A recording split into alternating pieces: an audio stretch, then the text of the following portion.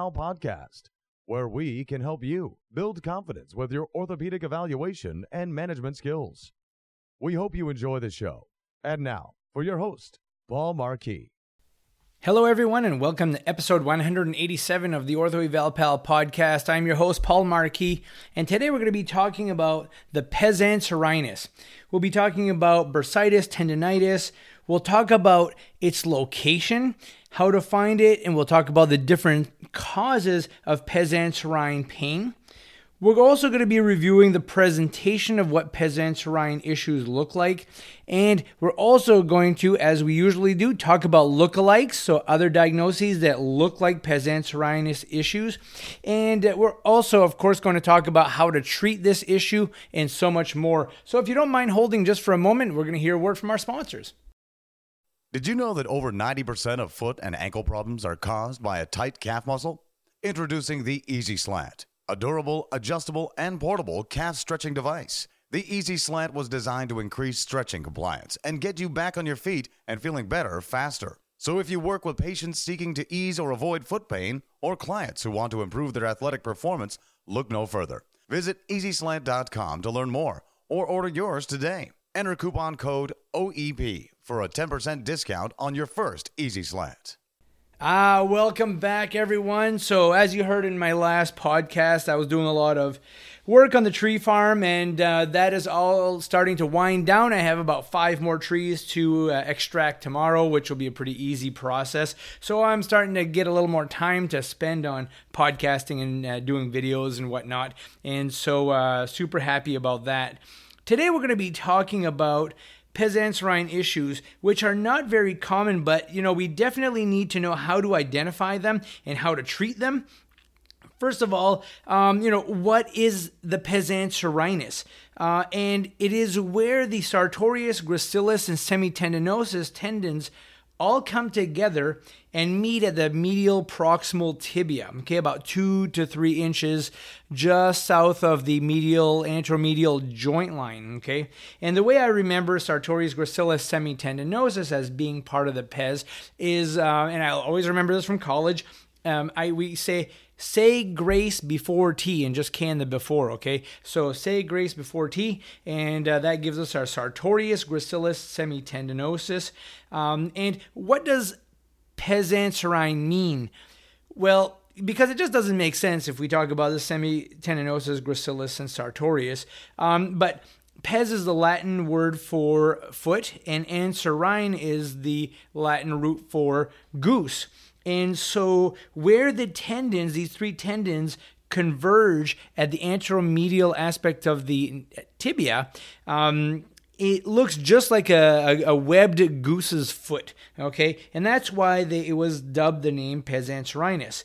The other anatomical structure we need to remember here is the pes anserine bursa, which resides between the 3 tendons and the tibia, So it gives a little protection between the tendons and tibia and also over the MCL, so it doesn't get too much friction there. So the pes anserine structure, really helps to stabilize the knee and it helps to prevent valgus. So the 2 most common causes or issues that we see with pes anserinus is tendinosis, so pes anserinus tendinosis, or bursitis. And we see this most oftentimes in long-distance runners, especially those who have a little excessive genu valgus, and also anybody who has maybe a little bit of medial knee instability, maybe they've had an old injury, MCL or the medial capsule, maybe a little unstable, so the knee is giving inward, and that pes muscle group is working really hard to stabilize medially. You can also have a little rotatory instability at the knee that causes that pes to really work a lot harder. I may also call it the PA for pes anserinus also as we go. Other issues that we see sometimes are, would be trauma to the pes anserine region. Sometimes, surgical procedures will cause irritation to the bursa or the tendons, and you can have fractures in that area. You can have, different carcinoma, issues to that spot. So there are other, issues that can cause some irritation and inflammation. But usually this is a repetitive problem. Like I said, it's not something that you see very often. But when you are evaluating these people, you should really take into consideration if the knee is going into valgus.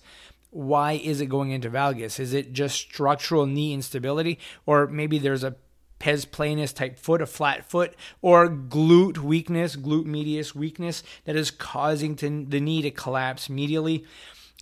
It could be anything from running on a cambered road against traffic, okay, which is going to cause the right knee to collapse inward a little bit more, to running on a track in a certain direction. So there are many reasons. So it's very important that you do a very comprehensive evaluation on the patient, get a good subjective history, and see what precipitated this, okay? Why did this come on?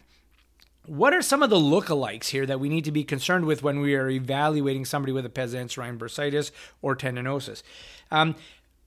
Medial meniscus tears, medial collateral ligament injuries, okay? So it's kind of in that area, but you need to do your selective tissue tension testing, and you need to do your special test to try to identify which structures are actually irritated here. You could have a medial retinacular plica. That's not too far off. And you can also have some medial joint arthritis, which could be a problem causing some irritation to that anteromedial joint line region, which could radiate down into the pes anserinus region. So how does this typically present? How do we really put a finger on this and tease this out? So number one, identifying the structure. So it's about 2 to 3 inches inferior to the anteromedial joint line, okay? And if you palpate it, it could be swollen. You could feel some swelling there. It's important to palpate the contralateral side too, just to see if they feel the same. You could feel a little bit of warmth there if there's inflammation and swelling. You could feel that swelling. It'll be tender in that region.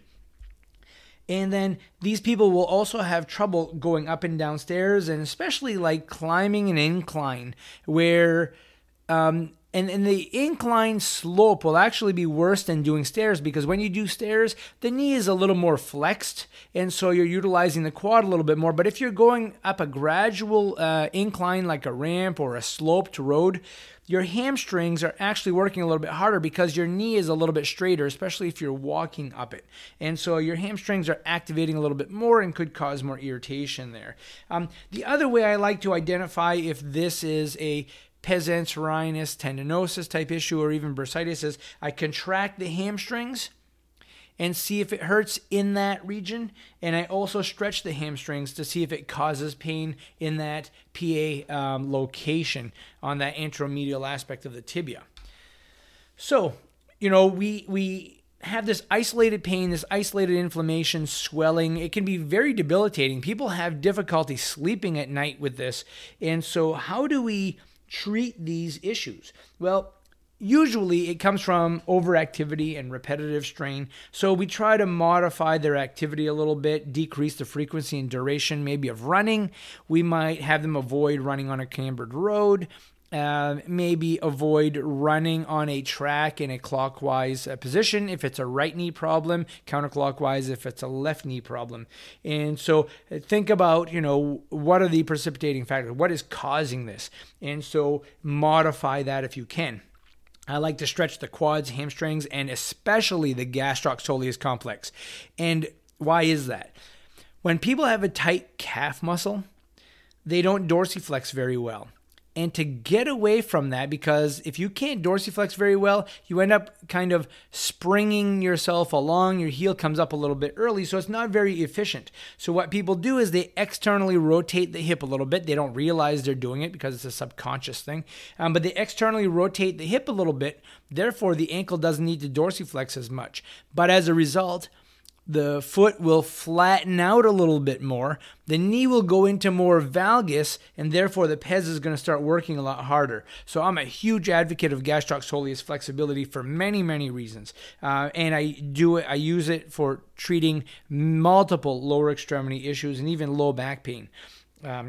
then, taking a non-steroidal anti-inflammatory can be helpful if, the PA is really close to the surface of the skin. So in this situation, I think like a non-steroidal cream like Voltaren that you rub on the area can be helpful. I'm not really a big advocate of using these types of creams, especially with deep issues, so like a piriformis or a deep calf problem or something like that. But if it's right on the surface, like on the hand or on the pes or patella tendon, tibial tubercle, any of those areas, I think that these can be helpful because it can penetrate a little bit and enough to get to that area and decrease inflammation.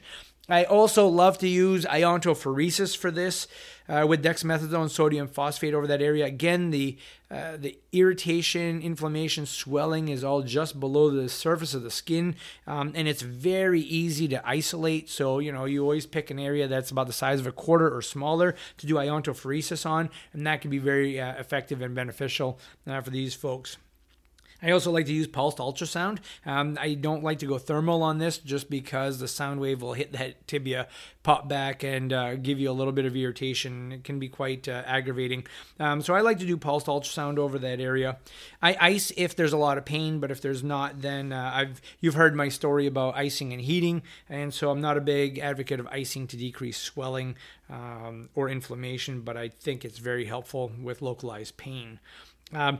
Early on, I'm going to hit these folks with glute exercises, okay? So maybe clamshells. I might be doing side-lying abduction exercises. I might get them into some lateral band walking side to side and really get those glutes fired up really well. I might even throw in a little bit of bridging with the knees bent, not necessarily with the knees straight like they would on a ball. And then I'm a big advocate of orthotics to try to get better knee alignment, especially if the patient has a flat foot. And so I will do like a TreadLabs orthotic, or if they're really bad and their growth plates are closed, they're done growing, I might get into a custom orthotic and do that also. Once things have settled down a little bit, and that knee is starting to feel better, then we're going to start working a little bit more on quadricep strengthening, higher level glute strengthening, better squatting technique, and watching their biomechanics when they're doing that. And then a slow progression back into the activities that they love, okay? If it's running, squatting, biking, whatever it might be, we slowly work back into those activities and progress them as they can tolerate it. Diagnostic imaging does have its place here. So, diagnostic ultrasound can be helpful because it's so localized and easy to identify. Some people may have a little bit of snapping on the medial side of the knee, so identifying that it is the pes anserinus that is causing this can be helpful. Again, MRI can also help.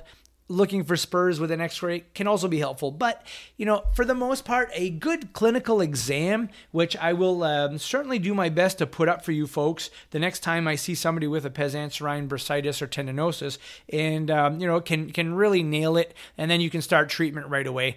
And so really, for the most part, I don't really think I've seen many people with PA issues that have required lots of diagnostic imaging. And so, I would definitely focus on a good clinical exam, and I think you will be all set if you can do that. So there you have it, folks, the pes anserinus, all in about 13 minutes. I hope you enjoyed today's show.